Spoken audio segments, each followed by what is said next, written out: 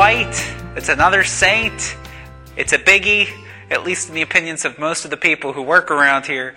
Today is the feast of St. Ignatius of Loyola.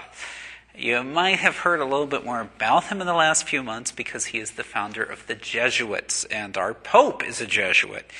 But St. Ignatius not only founded the Jesuits, but was one of the greatest people at coming up with ways to understand spirituality that really people could access.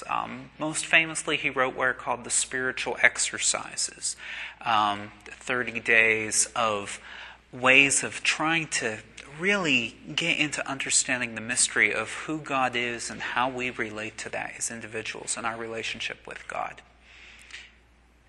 But we'll be doing the readings of the day. Our first reading is from Exodus.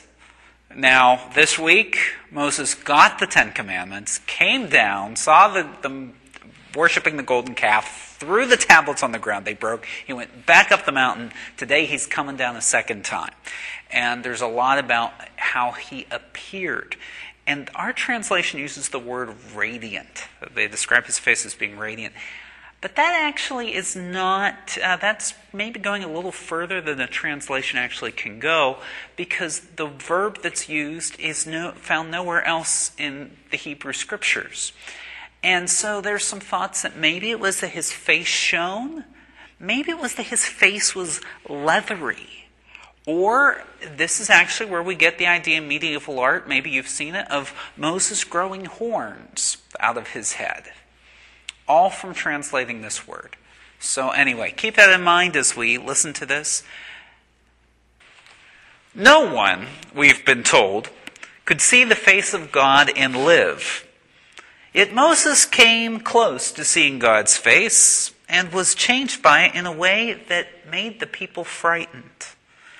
That's kind of strange when you consider that we're told in the Bible that we're all made in the image and likeness of God.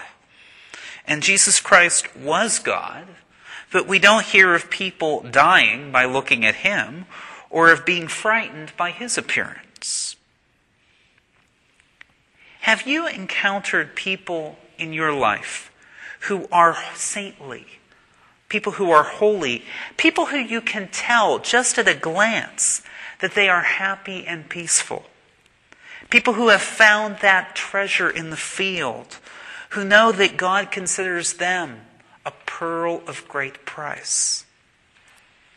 Well, the good news is this. We might not know whether we can see the face of God or live, but we can do things, concrete things, to become more Christ-like. And the spirituality of St. Ignatius is a great place to start, especially for people at a university parish. Because St. Ignatius is very good at getting us to engage our mind, our imagination.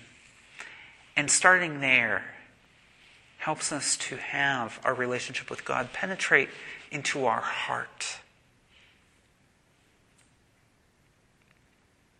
And so,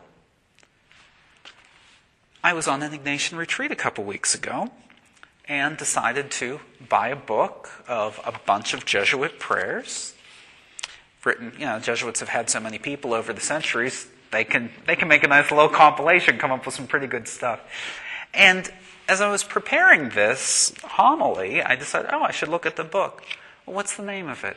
Hearts on Fire. Praying with the Jesuits.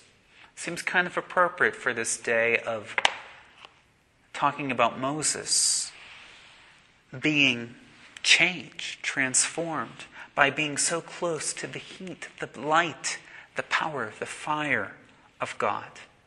May we all come to have our hearts on fire as those first disciples meeting the risen Jesus on the road to Emmaus.